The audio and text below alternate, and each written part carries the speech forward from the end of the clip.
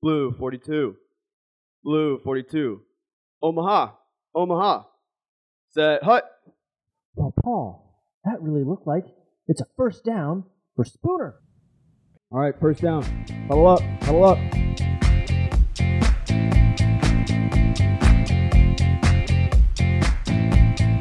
Welcome to Therapists in Motion podcast, brought to you by Spooner.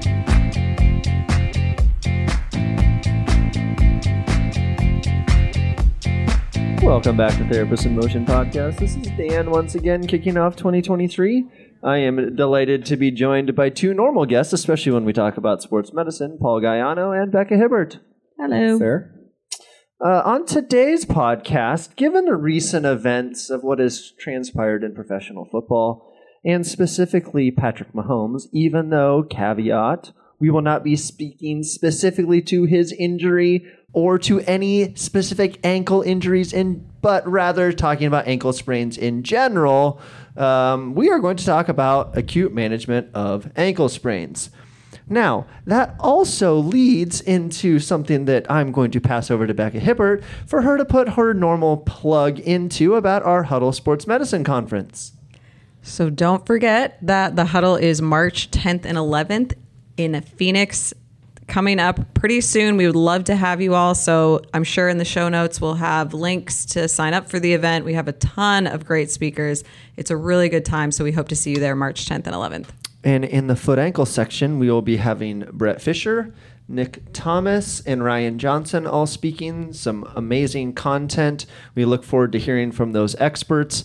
They will probably expand into much greater detail off of what we're going to talk about in our pod today. But yes, please come join us in Phoenix in March. You will not regret it, especially in some parts of the country where it is below zero right now.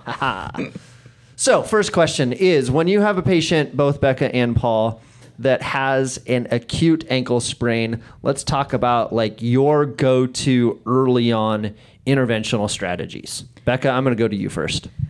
So I'm going to take us back just a second here and talk about on-field management of that ankle sprain. So when an athlete injures themselves, oftentimes what you'll see is, obviously, hopefully they're being examined. Hopefully there's an athletic trainer there. In professional sports, they're very lucky because you'll have multiple athletic trainers, you'll have physicians, you have a great team of individuals that can take a look at that athlete and determine if they're actually able to go back to play. Because, as we all know, ankle sprains do occur often in various sports. It's not just football. It's every sport there is. And so there are times based on injury, through obviously making sure that there's not a fracture or a serious injury, that we're able to tape them up and put them back into the game without serious repercussions post-event. But so on the sideline, you really want to make sure that you are determining and ruling out any type of fracture. What we know with ankle sprains, or really in any injury, is sometimes they can look a little uglier than they really are when they first present. And then when you go through looking at strength and range of motion and the athlete's ability to get back out onto the field, you do realize, okay, they may be able to do this. But then what you also have to know is now you got to be able to take care of that post-event. So regardless of you put that athlete back out onto the field, then you have to start thinking about, okay, how am I taking care of this athlete immediately after the game, next day in treatments, throughout the week? And so for me, what's interesting is being a little old, being in this for almost 16 years, back in the day, we'll say, it was really tape somebody. If they could go back in, they come out, you ice. And that's kind of all you did, because we weren't really talking about how important it was to try and maintain motion that was safe, try and work on some things throughout that first acute phase of rehab. So we were doing a lot of just like icing, putting them on crutches, and not probably, as we know now, handling it as best as we could. And so then thankfully, with research and getting older and learning things, and treating various athletes, one of my go-tos for my athletes, especially acutely, like day after, let's say, was getting them on a Game Ready. No, we are not sponsored by Game Ready. If you want to send us one, we'd happily accept it. Getting them on the Game Ready to try and take care of some of that acute pain that they were having, work with some light compression, and then get them out of that boot and start working in pain-free ranges of motion. And then honestly, the nice thing about being an athletic trainer for me in the collegiate setting is I could see them multiple hours a day. So it wasn't just, okay, let me get a quick treatment in and then we'll send you back out. There was a lot of pre-practice, post-practice, throughout the day treatment to make sure that they were getting multiple rounds of various things that we were working on. I think that's some great insight in some things for our therapists and or athletic trainer listeners to think about how you are utilizing the modalities and the strategies that you have at your disposal, but also looking at the frequency which in a day, which oftentimes I think is forgotten. So Paul, I want to toss it your way before I provide my approach. So your approach to acute management of ankle sprains. I like it. So transitioning obviously a bit off the field now. Have someone coming in acute. I mean, I'm thinking day after, within 24 hours in some capacity. A lot of it is a bit of what Becca has already touched on. Like, how can we assist with pain control? How can we get things going for them? Whether you're talking about ice, I know Dan loves his good old slushy baths. If you have access to Game Ready or things of that nature, all those beneficial. I'm a big fan of kinesio tape. I like to use kinesio tape both for the posterior taping of the distal aspect of the fibula, as well as the little web swelling control component, or insert other favorite tape here, obviously. I've just seen good relief be provided for the individual, as well as some swelling assistance, which is always a nice component to have. And of course, you can also provide some stability if you want to assist with those. I'm assuming we're talking about inversion ankle sprain most commonly, so assist with the ligaments, or switch it up depending upon what exact sprain we are talking about at that point in time. Past that, I'm trying to get early motion. I'm trying to, the best I can, think about how I can help them as they come down. This initial phase is protection. It's letting things heal. But knowing that the longer people are immobilized or unable to be active, the harder it is going to be to get back to what they're trying to get back to. So it's all about safety, but it's about how much can I push. I don't want to push the boundaries of safety, but push the ankle without putting anything at potential risk. And I know in a minute, after you talk about your initial thoughts, Dan, I'm hoping you'll share your story with a referring provider, not getting upset with you or anyone in particular, but just sharing some of his examples and frustrations with stretching of the ankle. And we'll talk about early motion, but I do want to be clear, I do not like the idea of stretching the ankle in any capacity. Honestly, at any point, I don't feel like it's overly necessary. But I'll transition to you before we dive into that rabbit hole. Yeah, so kind of my go-tos, it's kind of a blend of what Becca and Paul said, having an athletic training degree, being able to do an on-the-field assessment, and utilizing auto ankle rules to determine, one, if we need a plain film or not. And if that's indicated, then let's get it and let's rule that out or rule that in and then move on. And I think that's just one of the most important things. I actually did that here over the weekend and, reassured a family at this point in time that it was not necessary unless something drastically changed, which that really shouldn't happen unless they came back to play too soon. So one of my favorite things, and I'll never forget when I was traveling with our men's basketball team in college, and one of my guys, good friend, got hurt on a practice on Wednesday, and coach told me I don't need him at the away game on Thursday, but I need him at the away game on Saturday. And so thank goodness for, that really wet hotel ice and some trash cans, and we did the slush bucket for 3 to 5 minutes, get it nice and numbed up. And depending on their weight-bearing tolerance, I was a firm believer in getting weight-bearing exercises as early as possible within successful ranges. Again, kind of like Paul said, not stretching the ankle, but creating some proprioceptive input into that joint complex, knowing that they're going to have a little bit of numbness from the cold water. And repeating that cycle with either 2 combinations of weight-bearing exercises and 1 combination of non-weight-bearing, just active range of motion, to Paul's point of not forcing that range, but utilizing the range that was available by the patient or the athlete, and then going back into the water and doing that probably 3 times. To Becca's point, when we were working with that athlete in the athletic training session, it was 3, 4, 5 times a day we were doing that. Just, hey, we have 15 minutes. That's enough time to get our 3 to 4 sessions in. Let's go. And just the really positive response that occurred from that. I think that there's something to be said about getting early weight bearing and successful stimuli into that joint complex. And then the other thing I'll add before we go on kind of the story that Paul was alluding to was now adding in the PT side, and shout out to Institute of Physical Art, is I will really look at, is that talus quote unquote on axis?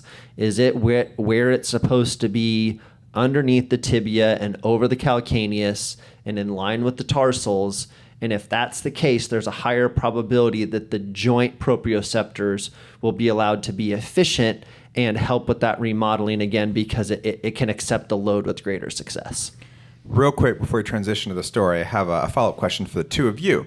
And we were speaking earlier, you mentioned Patrick Mahomes, report came out recently, like he's been rehabbing 5-6 hours a day trying to prepare, which is one, obviously important for us to keep in mind and think about the rest of us. And us Right. might be high school athlete, might be weekend warrior, might be anyone who doesn't have 6 hours per day they're able to devote with a host of the best professionals on the planet to the health of their ankle. But outside of that, so considering, like, take your average athlete, what are the recommendations you two give them for icing at home, elevation at home, the frequency, the duration? Because it's always an interesting one when people like to change. What do they recommend? What to do? Dan, you talked some good things about like early weight bearing, but how do you help your athlete manage things on their own? Because we know the best thing they can do is be on top of this as frequently as possible, and not just when they see you for precious little time you might have available. So for me, I mean, I think for all of us, right, it's compliance. How much can we really get individuals to comply with what we say? The nice thing is with athletes, for the most part, they're very motivated. And so what I was going to say to your guys' point is, first, it's getting that buy-in, right? If our acute care is not just, okay, ice and elevate, then they realize, okay, there is more going on in this process. So I'm going to buy into this process. I'm going to do what they say to do at home. Age of athlete for me matters. You can, of course, involve parents in that, but at the end of the day, like, you have to know the age of your athlete to understand how compliant or how often they may do something. So I often would just recommend go home every hour. You're going to be laying there probably watching TV or doing maybe homework, but more likely watching TV. Every hour, do 15 minutes of some type of cold or compression and elevation, and then I would give them basic exercises to do at home. So like the ABCs, yes, I know that's pretty basic, or ankle pumps, that's very basic, but I can trust them for the most part to stick with that and stick in pain-free range of motions. And that's always the biggest thing with them, is make sure it's pain-free. If you're going to weight bear, be very careful as you're walking around, depending on pain, depending obviously on injury. And so I would love if an athlete goes home and at least does that 2 times more during the day, if they can find that in the evening. Does that always happen? No. I would love 1 time a day, and then 1 time being treated, whether it's in the clinic or in the athletic training room, whatever it may be. Is this physical age or emotional age? What age are you going off of? We go off physical and emotional intelligence. We do a combo. Okay, good to know. And that's why it's so important to know your athletes, to know who you're working with. Because to be honest with you, there are certain things you cannot send certain athletes home with, because usually it is because they're so motivated, they are going to push the limits of it. And like you talked about, we don't want to be overstretching or causing more injury. So there may be things where you make it so basic for the athlete at home, because you know if you give them too much rope, they are going to take it, run with it, and maybe not get back in. I've heard people talk about the rule of 5s. I use it a lot with my endurance athletes. I'd assume they're just going to do 5 times as much as what I tell them they're allowed to do. So sometimes you have to make up the math in your head to bring it down a bit, knowing that certain things we pushed well beyond what you'd intended them to be.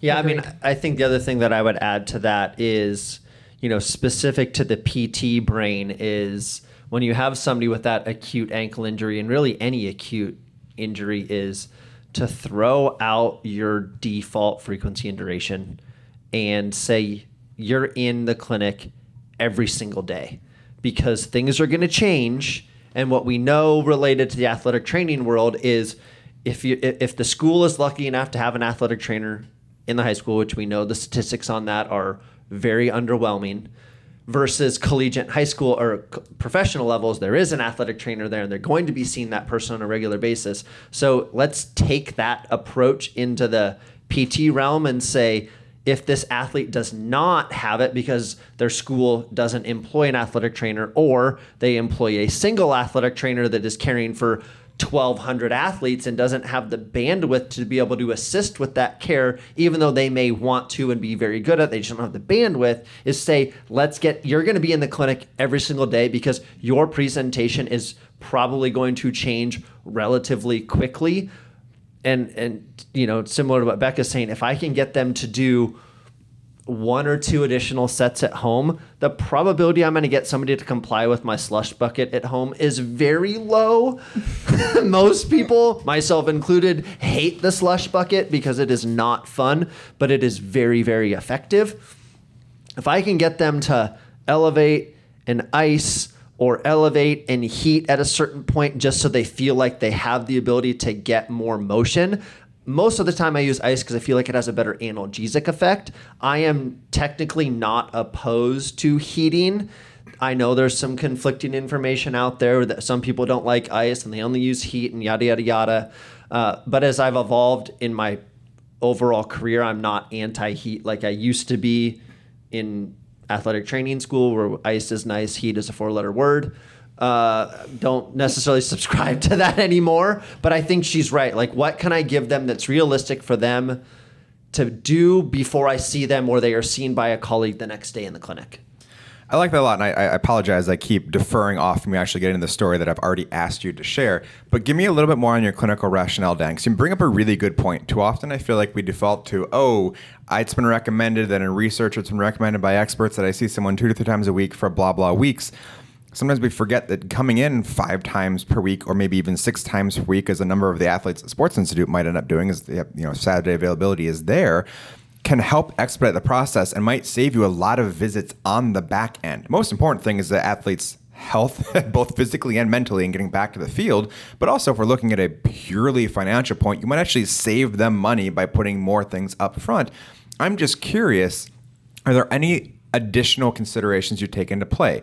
Repeated ankle sprains in the past, duration of recovery in the past sport, other things you can help people from the clinical rationale you go through when maybe convincing someone to come in 5 times per week and they're not entirely sure that's the route that makes the most sense. Yeah, I mean, I think it goes back to a few things. One is knowing your athlete, or knowing the athlete as best you can figure out if you haven't treated them before, is, how driven are they? Getting a good subjective history of what their practice schedule looks like and or their next set of competition, because they may say, hey, we have a huge scouting tournament in 3 weeks that I have to be back for. Okay, well, we can hit this early and fast. There's a higher probability that the closer we get to that event, I'm going to have a better idea of what you have earned the ability to do and not to do for that showcase tournament or whatever it may be. I think having previous injury history or chronic ankle instability and understanding the duration that it has taken for them to recover previously is huge. And that might be the differentiator to help them buy into 5 or 6 times a week, as compared to, well, last time you had this happen, I can see here you were only seen twice a week. It took you 14 weeks to get better.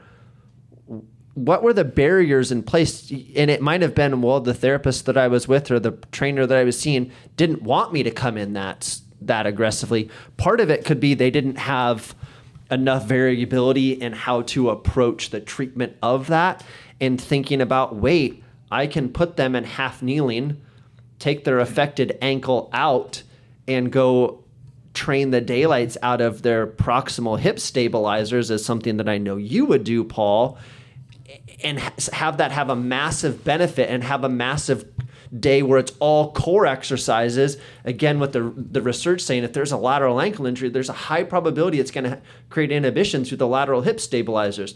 Well, what's the fascial connection to the lateral hip stabilizers? Oh yeah, it's the lateral core. Probably something that is undertrained in the vast majority of us. And then we have a lateral ankle sprain, and now that has a direct inhibition because of that. Let's see if we can create a more diverse treatment approach with a greater variability of not just focusing on the local injury, but traveling up the chain through IT band, through lateral fib muscles, which I know you're going to talk about in a little bit. That those are just things that I think we as clinicians need to utilize the team around us to come up with the best treatment strategy to have that patient buy into 5 to 6 times a week. I just want to piggyback on something you said earlier when you were talking about ice versus heat. And as somebody who is on Twitter, and there's a lot of AT Twitter and PT Twitter arguments over ice and heat, just understand that what we're Twitter. We're not recommending that you do anything specific for a certain amount of time, right? You are clinicians and you understand. But as Brett Fisher says all the time, you also have to treat the pain. If you don't touch the pain, the athlete is going to look at you like, thanks so much for getting me to stand up, but I'm still having pain in this ankle. And so it doesn't mean you have to ice for days on end. It doesn't mean you have to ice or have to heat. You just have to remember the mental aspect of an injury as well for your athlete also means including probably one of those modalities along the way. You're the clinician, you treat based on the research and what you're seeing, but also understand that we're going to recommend some of that stuff because from a mental aspect, it is very important for your athlete to know you touched the pain they're having.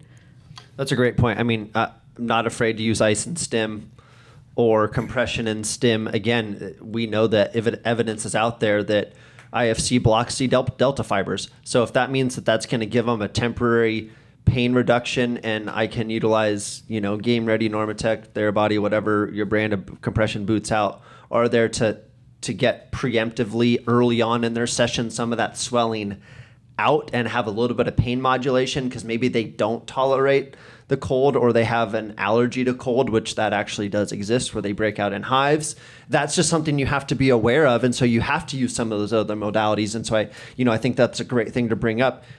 In that situation, if that's what needs to be done, that's what needs to be done, and utilize it and move on. You're not going to utilize it for weeks and weeks and weeks. You're going to get them over that hump to where, like you said, you've touched the pain, and that's a great component from a mental side.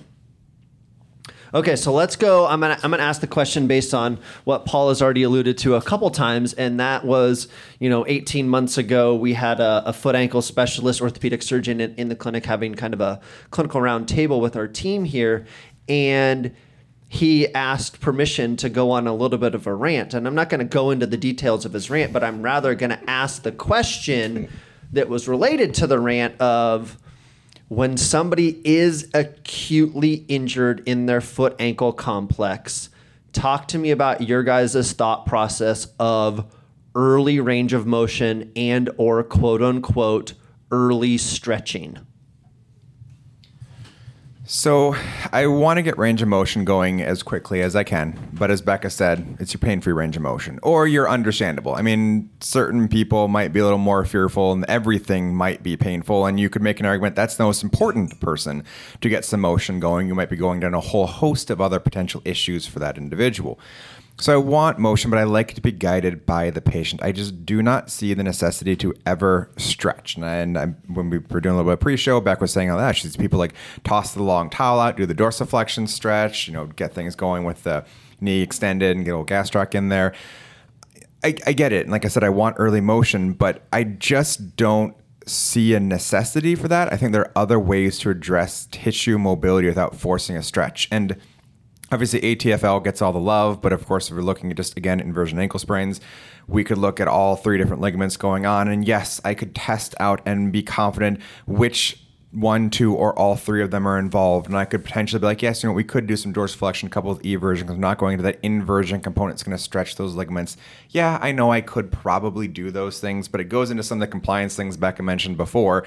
Who knows how well people are going to follow your specific instructions. And again, at the end of the day, if I have them actively moving and controlling, I'm going to be able to get what I'm looking for of keeping the joint mobile to some degree. And then I like to give people a lot of things to clean up around the area. So for example, we know from research, we know we're going to have the fibula having issues. We talked about, and Dan mentioned before, you have that anterior displacement or anterior placement, depending on however you want to define it.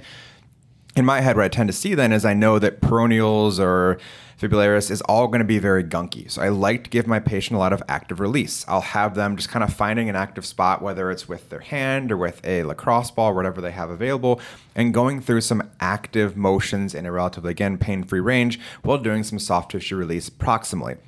Tracing the entire path of the fib, especially going down in between gastroc soleus muscle bellies. So kind of getting that medial lateral gastroc to separate as we get some motion. We know the body is going to tense up and protect the injured area, and that's fine. We need some protection, but I want to be keeping things moving as much as possible and then trying to help, again, expedite the process later. If I never touch a single muscle on the lateral component, and I let the person go through and heal, by the time I finally get into actually mobilizing the fibula, and it's appropriate to mobilize because it's going to be a direct attachment, these ligaments we're discussing, there's going to be so much soft tissue gunk for me to try to clean through.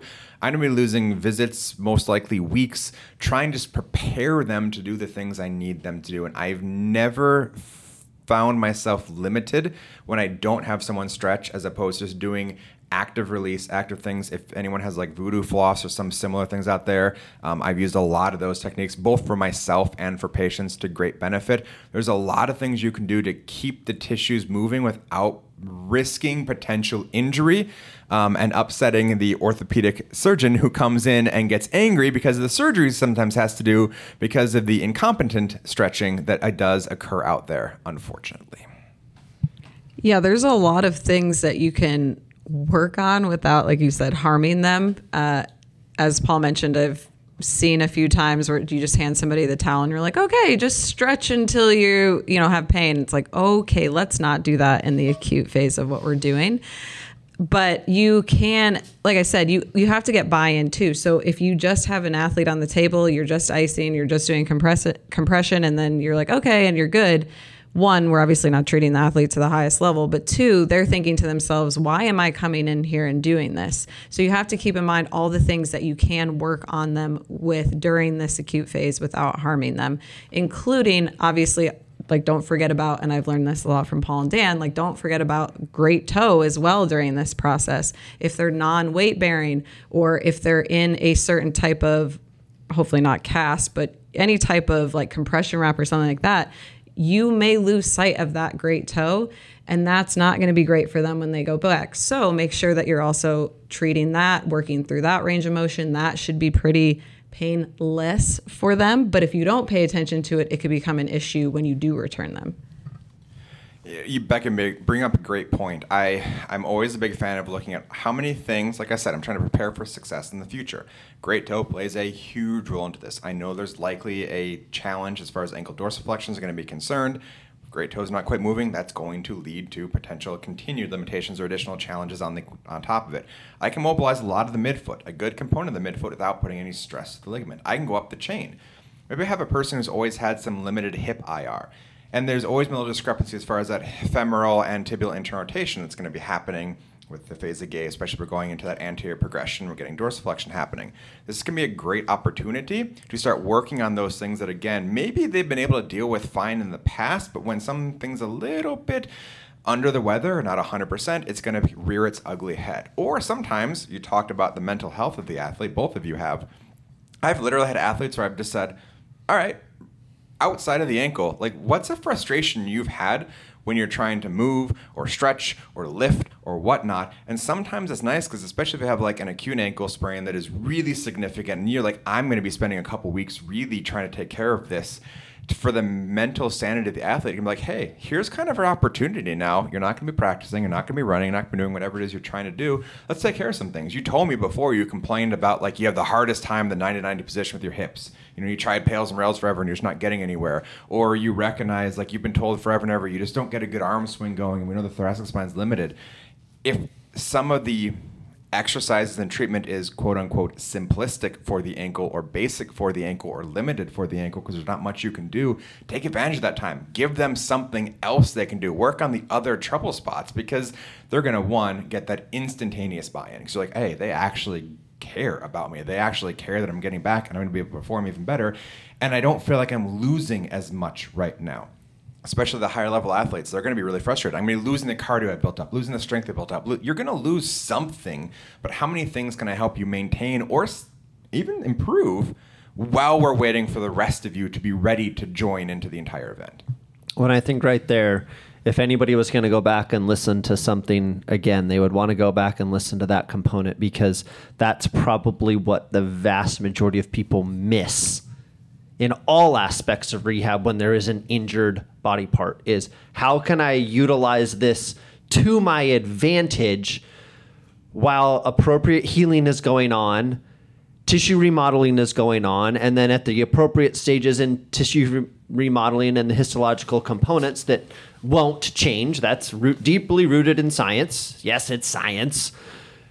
Take advantage of those opportunities to say, look, over these next 14 days, there's only so much I can do while this tissue is healing, but we have this huge opportunity to go to another body part that has been troublesome and focus some extra attention there, not negating, going back to Becca's point of not negating the painful area or the surgical area or the involved area, but also saying, great, we've taken care of that. We've given that the time that it needs for this session. We now have 2 days in a row that we can go aggressively after another part of your body, that when we can take the injured body part, ankle, whatever, to the next level, everything else is hopefully working with just a little bit greater efficiency to, again, take some stress off that injured spot. So I think that's hugely important. And I think what that'll also do, to that orthopedic surgeon's concerns is we're communicating that we're working on those things. We're respecting the fact that we aren't overstretching a healing ligament, but we're putting healthy and appropriate stress through a healing ligament, understanding how tissue remodeling is going to occur, but also remembering when tissue modeling does occur and that we have to be in that right time zone. And it's always interesting, too, and I believe this for probably a different podcast and someone with more expertise than I, but start going the pain science route. We obviously know negative and positive associations, and we know the difference from performance side as far as like having a negative component or a positive component. But positive can also be, some people think positive is like fight through, you can do this, fight through. But there's almost a negative connotation to that. You're just trying to survive, or just trying to exceed, versus really feeling good about where you are and having a truly positive outlook. If we now are starting to look at some of these injuries as opportunities to address other things, no, it doesn't take the frustration away. No, there's still a challenge, but when we talk about the athletes, especially high-level athletes who their entire life and most of their safe place, the one place they can go when things aren't where they want it to be, their sport, is taken away from them, it can be a very powerful component to be able to say this extraordinarily frustrating event is now going to be a truly positive opportunity to take advantage of and make you even better, faster, stronger, etc. Can help with some of the more frustrating mental blocks that you run into. I think it's important too, if you hear everything that we've said today, is I'll speak to the athletic trainers that might listen to this. You may not have a lot in your athletic training room, and you think of like a Patrick Mahomes, and yes, he had everything thrown at him for sure. But what I hope you hear is that you don't need a lot in order to treat an acute injury. The biggest thing that you can do for that athlete is just not have them not do anything, basically. As long as you can keep it safe, there are plenty of things that you can do without a lot of equipment, without a lot of fancy things, that will still help get your athletes back in a timely manner. And I think sometimes we always hear about what the pros have and all these super fancy things, but we also know there's not a lot of research behind a lot of those fancy things. And what the research does show is a lot of what we can do, you can do with your hands, you can do with simple compression, with simple range of motion exercises, proprioception. All these things can be safe and do not have to be in an environment where you have a bunch of like amazing $1,000 gizmos everywhere either. Well, and I think the other thing, speaking to both the physical therapists and the athletic trainers, is setting realistic expectations. I mean, in Mahomes' post-game interview, he stated he was getting treatment 5 to 6 hours a day. We alluded to that at the beginning, but I think it's also, we have to be realistic when we have a conversation with an athlete and or their parent and or their physician and or their coach, whoever is involved in that process of like, this is the confines that we have. This is what's available at our discretion. Here is what we expect moving forward over the next day, 2 days, 3 days, 5 days. And that I think helps with the buy-in component as well, is not trying to give false sense of, security, saying, yeah, you'll be back next Saturday. No, that's not necessarily the case. Let's see how you progress, and let's see how, as we've spoken to on so many of our other podcasts, are you earning the right to progress rather than it just be a true timetable to progress. I think there's just so many things there that we need to take professional responsibility of having a little bit more overt communication on the timeline and the expectations so that everybody hears it, especially, again, speaking to an athletic trainer who might be all by themselves in a setting and may not have a great relationship with a PT or a doc, and they're out on an island. Like, having that confidence to say, I can't answer that right now. Give me 2 days of consistent treatment. This is how much time this athlete can give to the treatment, and here's where we're going to reevaluate. Just giving a coach or a parent that level, again, with the realization, if it's a high school kid, they got to go to class. They can't live in the athletic training room for 5, 6, 7 hours a day. Even at the college level, they got to go to class. Not like one of the Ohio State guys a number of years ago that says, I'm here to play football. I'm not here to go to class. The vast majority of collegiate athletes are to go to class, not to play football. Let's be honest, right? So having that realization of managing it throughout, and it kind of speaks to Paul's point of like what expectations you set. I really want our listeners to take to heart, how can I create success through a day, and what is realistic for this patient? Because you all know the next time somebody has an ankle sprain, they're going to come in, they're like, well, Patrick Mahomes played in a week. And hopefully this podcast will at least give you a little bit of ammo for some different treatment strategies and the ability to have a communication with the athlete to say, right, but you don't have the ability to get 5 to 6 hours of care a day. I love the advice and I love the suggestions. And I have so many things I want to ask, but I'm trying to keep this to acute ankle sprains and not going beyond the acute. But I do want to have one final question for the two of you. Say we do have an acute ankle sprain. And obviously, we don't recommend playing before you've earned the right. But we also know the reality of life, that there are going to be people that play when their body's not ready for it for any number of reasons. Outside of, again, you shouldn't do that. Are there certain things when you know you've already lost that battle that you two like to do to help at least try to provide a little more success or diminish the likelihood of re-aggravation or continued aggravation? So from my perspective, it's probably going to lead to taping.